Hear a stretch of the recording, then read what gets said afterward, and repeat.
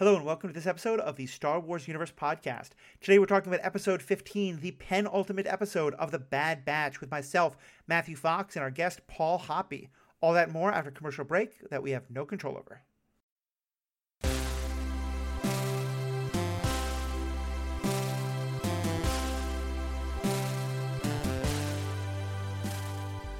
Welcome back. I'm Matthew Fox, your host. I'm joined, as I said, by Paul Hoppy. Paul, it is a little bit late at night. We've done some recording already, but I'm really glad to have you on for Bad Batch. How are we feeling today?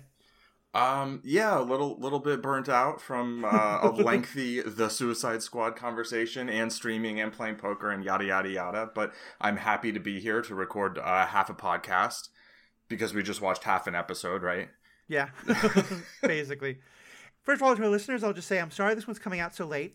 I was on vacation for all of last week and also spent kind of like the last day or two just kind of recovering from that, and then we had some trouble kind of getting schedules lined up, but today we're finally able, with Paul's help, to record on this.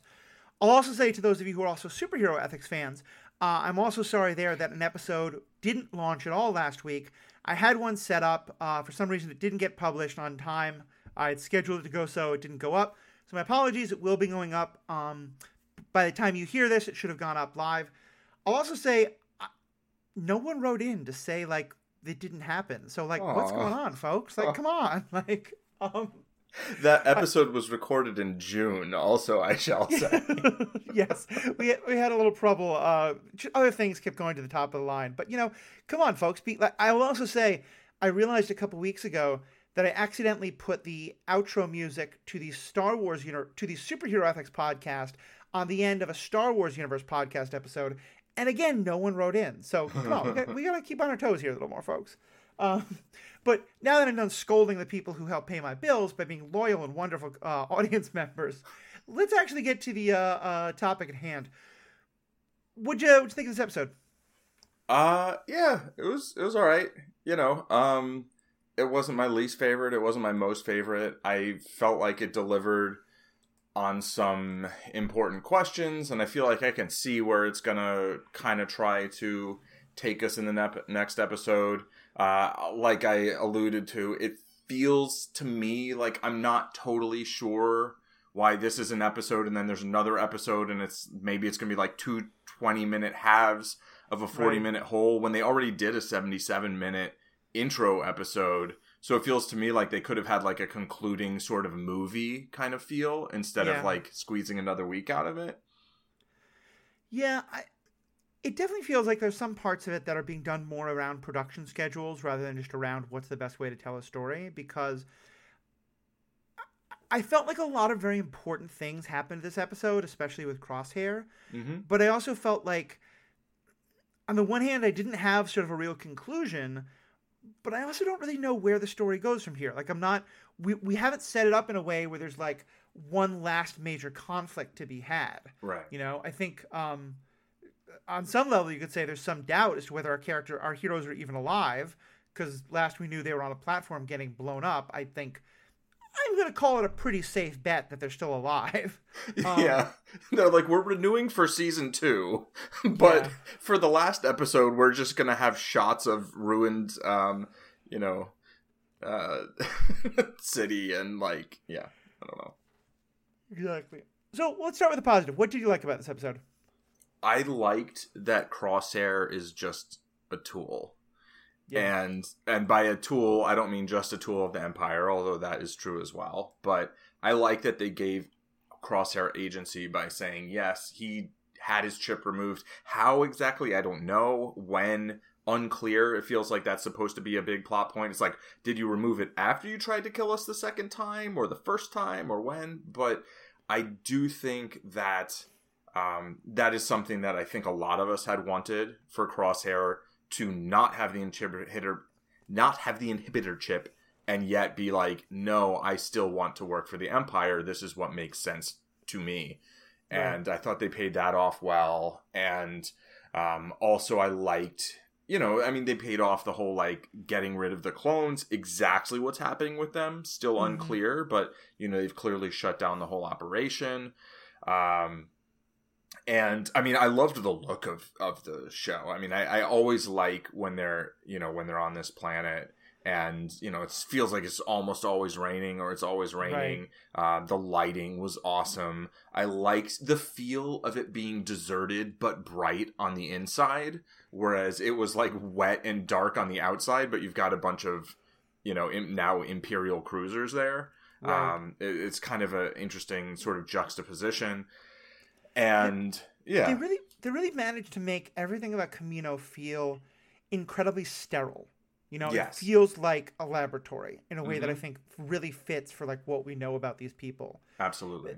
Like I remember in the movie that we saw these folks in, Attack of the Clones, it struck me as just weird. I was like, where's the paintings on the wall? Where's the file cabinets? Like, how do people live in this world? And somehow, like now, with what they've shown us about the Kaminoans, it just seems to work a lot more in ways that are really appreciated. And let's kind of talk about Crosshair, because I think that's definitely the kind of key point of this whole story. We get, as you said, we learn that Crosshair is not chipped, that he actually has, you say he's just a tool. I feel like there's a way to see it that way, but I actually had some real sympathy for him in some ways, because, I still think he's clearly choosing the wrong side.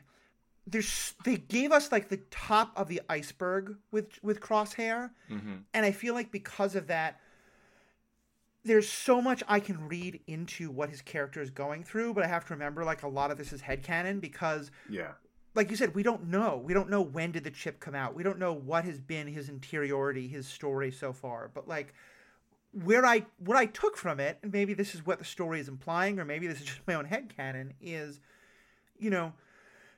he was to some extent first acting on the chip, but as he saw it, they all should have been, and he was doing what they were all supposed to do, up till now. Like, yes, they probably believed in the importance of their cause of fighting for the Republic, but they never really were questioning much. They were just kind of doing what the generals told them to do.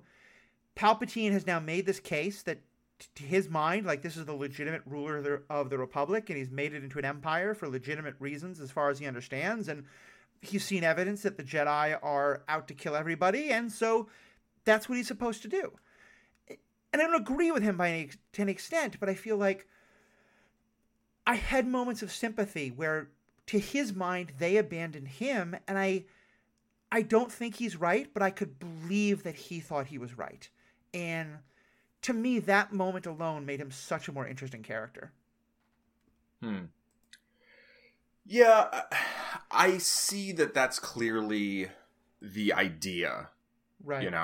It doesn't give me a lot of sympathy for him. I mean, I feel like I have empathy for him, but like, if you choose the Empire, I think you're a tool. Like, it's just like, I don't think there's been compelling evidence of some Jedi plot. Like, the Emperor just said it happened, and so I think that the Emperor's case for, fascists gonna fascist, and like, not that the Republic was great, but I think there's a very clear and very disturbing consolidation of power that is just super obvious, I think, to anybody who looks around. And I think Crosshair's basically choosing not to see that. And whether that was his initial position, or whether he got kind of where he dug in deeper to that because they didn't go back to try and rescue him. I mean, he did shoot at them, right? But like, and I guess he hit Wrecker, right? He shot Wrecker. So there's maybe not maybe he was missing on purpose, any kind of thing going on. And I think it's kind of reasonable that they didn't go back for him. But at the same time, it would have been nice, particularly if they're under the assumption that it was the chip. If they knew, it's almost like them not knowing. If they knew that he had it removed and was still trying to kill them, then not going back for him is super reasonable. Whereas if they're under the assumption that he still had the inhibitor chip and that's why he was doing what he was doing, they probably should have tried to find a way to capture him. They didn't really have a lot of great options in that regard, I'd say. Yeah, I mean, I think he's being somewhat unfair in like wishing they'd come back for him, because you're right. Like, they did see that they could cure they could cure Wrecker, and so maybe they would think Wrecker, and so maybe they would think they could do it with him too, but they never really had a chance. I guess, and here again, we sort of have to headcanon, because I keep coming back to wishing we'd had 1 or 2 episodes of him on Coruscant getting to see this, because I feel like, at least for myself, I have to remember that all the things I know about how terrible the Empire is going to be, they don't really know yet. And, we saw a couple of episodes of the Empire consolidating power pretty far out on kind of more remote worlds. Mm-hmm. And we also saw signs of people being really happy that the Empire was there because of all the chaos of the Civil War and things like that. As well as, I'm trying to say this way that I'm not trying to be like offensive to the all military or anything like that and kind of put it about this world. The Bad Batch none of the clones were really encouraged to have much independent thought. Mm-hmm. They were encouraged to trust the Jedi. If the Jedi say, this is your enemy, you fight this enemy. And I give our own heroes, our protagonists, a lot of credit for the fact that they've been willing to say, wait a minute, maybe our orders don't make sense.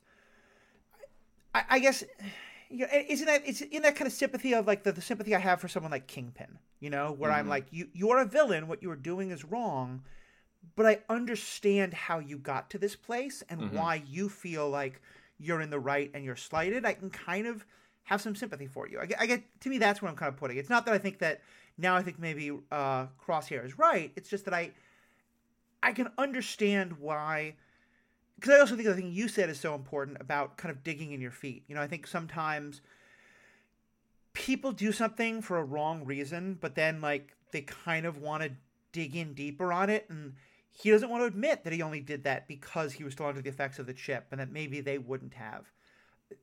Especially because, like, I forget, did we ever learn that in some way, like, the chip affected him more than everyone else? Because I don't think we did, and I think the idea was that it was something about who he was, that he didn't fight the chip as much as the rest of them did. Am I misremembering that there, or is there some truth to that? I think it's fairly unclear. I feel like they mentioned that the chips might not have been working as well with the Bad Batch because because of their mutations, basically. And then Echo's like, well, what about me? And it's like, well, because, you got messed up by the Techno Union or whatever. And, they did stuff to your head and maybe that makes the chip not work. And there wasn't really a clear thing. I mean, they talked about trying to crank up the chip, which, like, I don't know. That whole thing feels a little weird to me, but mm-hmm. I feel like we have room to headcanon that, like, Crosshair's chip didn't particularly work that much either. Like, he heard the order, right? They all heard it. Wrecker was like, yeah, I heard it, but it didn't make sense to me, really. Right. And Crosshair was just like, yeah, whatever. They say kill the Jedi, we kill the Jedi. And I think he's like, well, why now? Like, why are you questioning orders now? And it's like, well, they always were a little bit like off the beaten path in terms of not being like, sir, yes, sir. They were always kind of like, we're going to do it our way. We'll do the mission that you give us. Right. But I think they were always more off on their own, a little different than most of the clones. But, mm-hmm. When your orders were follow the Jedi's orders for your entire life, basically. And then it's like, okay, now kill all the Jedi. It's like, whoa, that is a very rational place to pause and be like, okay, let me consider this. Like, there is one person at the top or some mysterious order saying to kill all the people that they previously said to trust. Like, that seems like a pretty ridiculous, mm-hmm. turnabout. And so having some resistance to that and having, and some of the other clones also were like, I don't know about this.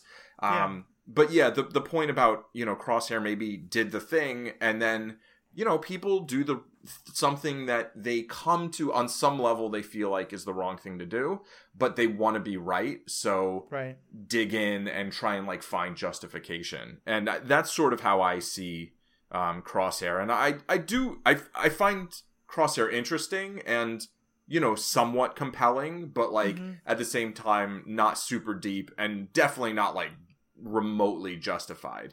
But like I understand the perspective and I think it makes for an interesting conflict, and I definitely prefer this to just like, oh yeah, the inhibitor chip and we're gonna capture him and just take it out and everything's gonna be fine. Like, I'm definitely glad they went this way.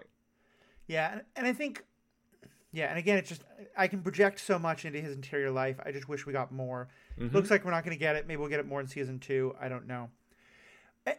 But it does kind of make you wonder, like you said, we don't really know what's going to happen in the next episode. But obviously his story, him and Hunter have this sort of epic standoff. Hunter shoots him, and I thought they did something kind of I thought at first that Hunter had killed him. Going back and watching it again, I think you pointed out that the stun makes a different sound, and it does clearly seem like it's a stun. The way the way his body falls and the sort of sad look on Hunter's face, I feel like they kind of wanted you to think that maybe he was dead, but clearly I think you're right, he's not. What does that mean, though? Do we still have a chance then for the team to rescue him? Are we just accepting that he has made his choice and now the team has to see him as their enemy, and that's just how it's going to be going forward? Where do you think that story goes, or where would you want that story to go? I don't know where it goes. I don't really know where I want it to go. I think there is a reasonable way it can play out where they basically... So Hunter knocks him out, right? Which I thought was pretty clear the first time I saw it. I understand how it's not... Like, you don't see the big wide circles, right? It's... I thought the sound effect conveyed it, but visually it wasn't super clear. There were no wounds. There were no blaster wounds. They did let him just fall on his face, which isn't the best. Right. So, like, the way he sunk to the ground and then fell face forward, like, you could die that way. Yeah. People have. Like, so, but then he's knocked out, and they're not leaving him there. And meanwhile, the Empire's blowing up the whole place, including trying to kill Crosshair because they just don't care, right? Right. And so when the Bad Batch saves Crosshair, I think that gives him another point, basically, right, at which he can pivot or not pivot. And I don't necessarily have a preference for one or the other. I just want them to do it in such a way that I buy it. And I feel like I could buy either if they do it well, and I feel like either could be frustrating if they don't. I think that's a really good way to put it, because I think to me, it feels like so much of this for him is that wounded pride.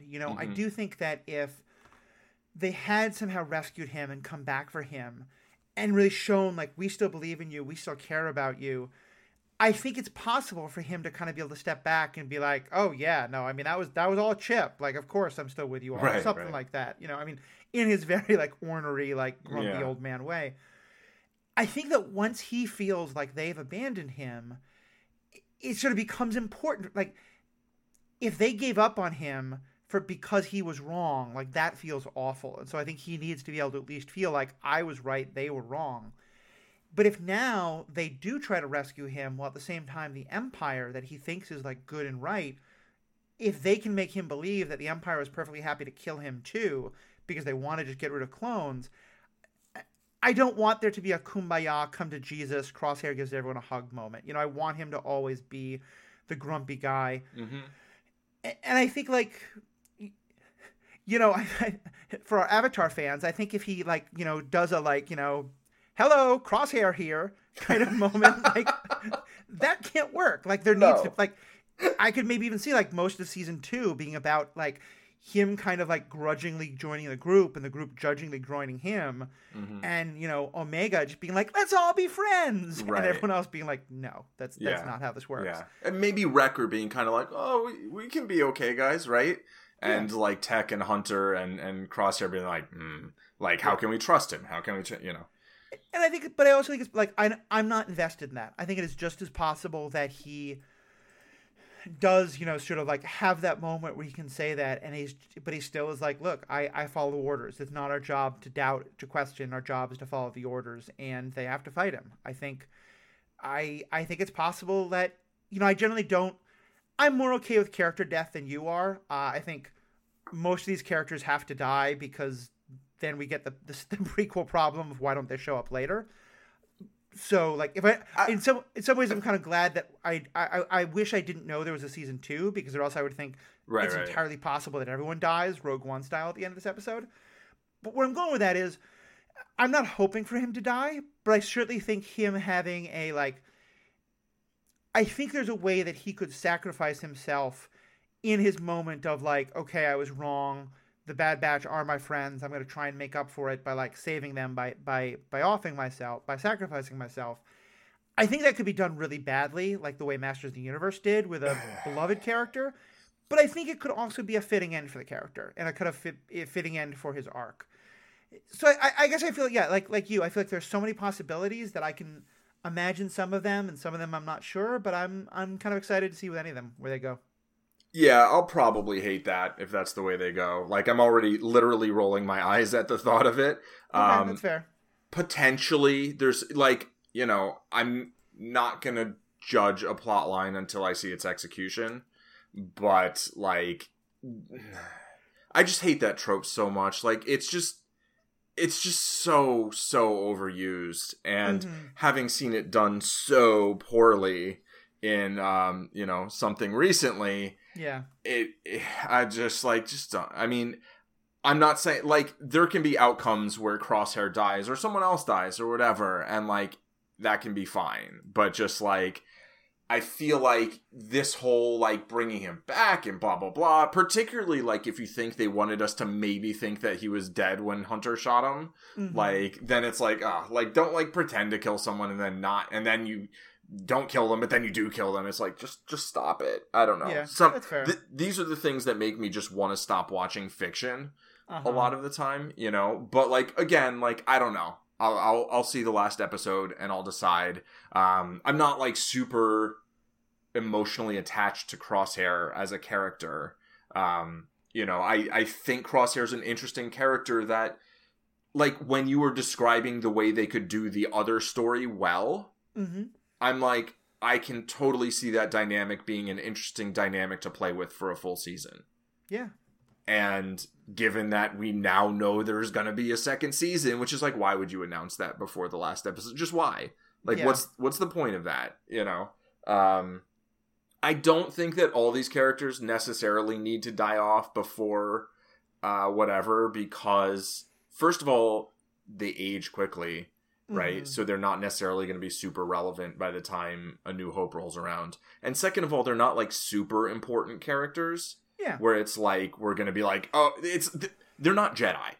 Yeah. I think it's certainly possible that some of them fought, like, in some unit we never heard about, or that they just, like, pieced out and, you know, went and just... Sure. You know, started a little moisture farm somewhere, or whatever the heck they did. Right. And I hear you about that trope. I definitely agree. I think it's often a badly done trope. I think that, you know, I mean, in combat, I think sometimes a person sacrifices themselves to save others. Like, I do think that's a thing that happens. And so I'm not against the trope as much as you are. I think the thing that I'm against is the emotional manipulation of, you know, as happened with a recent story, getting us very emotionally invested in a character right before you do that. Yeah. You know, and totally. that's the thing that really bothers me. And like you said, like, Crosshair to me is... You know, it's kind of like, this character was much worse and much more evil, but, like, and granted didn't sacrifice themselves, but, like, you know, General Hux, like, in, whatever. Death of franchise. Rise of Skywalker. Oh. Rise of Skywalker, Death of Plot. You know, Hux did, like, a good thing for the wrong reasons, but he did a helpful thing. But it didn't redeem him, and then he just died, and he got killed in kind of a funny, like, haha, you're terrible, look at you get killed way. I don't want that for Crosshair, but yeah, I can definitely see it being a thing that you wouldn't be excited about, because it can be done so badly. I also think that, like, sacrificing oneself in combat, like, probably doesn't happen nearly as often as it happens in fiction, and much more often. Like, there was a character death in something that we both saw recently, where somebody just got squashed out of nowhere. Yeah. And, like... that I buy that way more. Yeah. Like, you know, you're just some battle on, someone just get killed because, like, people are shooting at you, as opposed to, I will stop them, hold them off, go. You know, I'm like, I've just seen that scene enough times. Like, I just don't need to see that scene again. But, like, whatever. If they do it really well, whatever. I'll just get over it. But. One of my favorite character deaths of all time. It sounds really weird, but one where I feel like it was done so well in a way that really played against the trope, but also was such a human story, was the death of Anya in the last episode of Buffy the Vampire Slayer. Where, like, the way it happened is...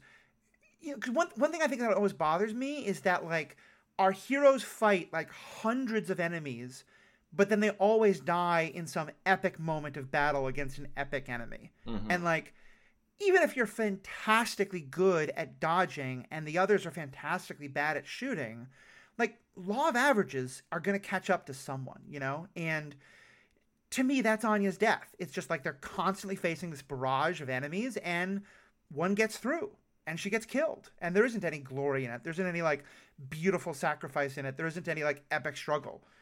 She just gets killed. And it was hard to watch, but it felt so much more real than the, like, every character gets an epic death. Especially because then Xander lies about it. Xander tells everyone that she had this beautiful moment because that's the story they expect, you know? Right. And, like, this is a wild tangent, but just every time Firefly does, like, the same thing. Oh, yeah, totally, for sure. Like, yeah, that character doesn't get, like, an epic send-off. It's just, you know, a random just thing. Like, oh, shit. Yeah. And yeah, well, yeah, both by the same author. And yeah. So, yeah, all that's kind of commentary on that trope, but I don't want to go too long because it's, you know, we're trying to keep these episodes about the same length of the episode we're watching. One of my kind of, like, last closing things I'll say is I found it so powerful that they did have this fight against the droid. Like, it was super contrived, but the fight against the droids happening in that training zone where we saw so many episodes in the Clone Wars of clone groups having to, like, learn to work together against battle droids. And in continuing the style that they've done here of they rarely use battle droids, and when they do, the battle droids actually look menacing. They look terrifying. Yeah.